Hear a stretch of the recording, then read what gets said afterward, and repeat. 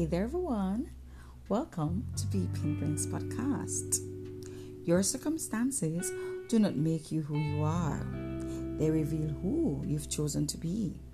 So, are you trying to pray away what God is using to refine you?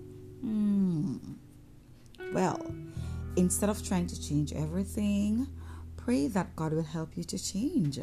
Pray that He'll help you to come up higher, to be more patient, to overlook the offense, to not become jealous, to not let other people steal your joy.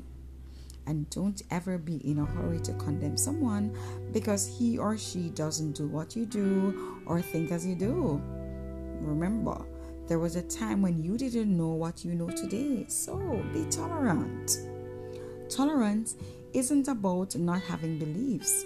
It's about how your beliefs lead you to treat people who disagree with you. Remember, open-minded people don't care to be tight. They care to understand.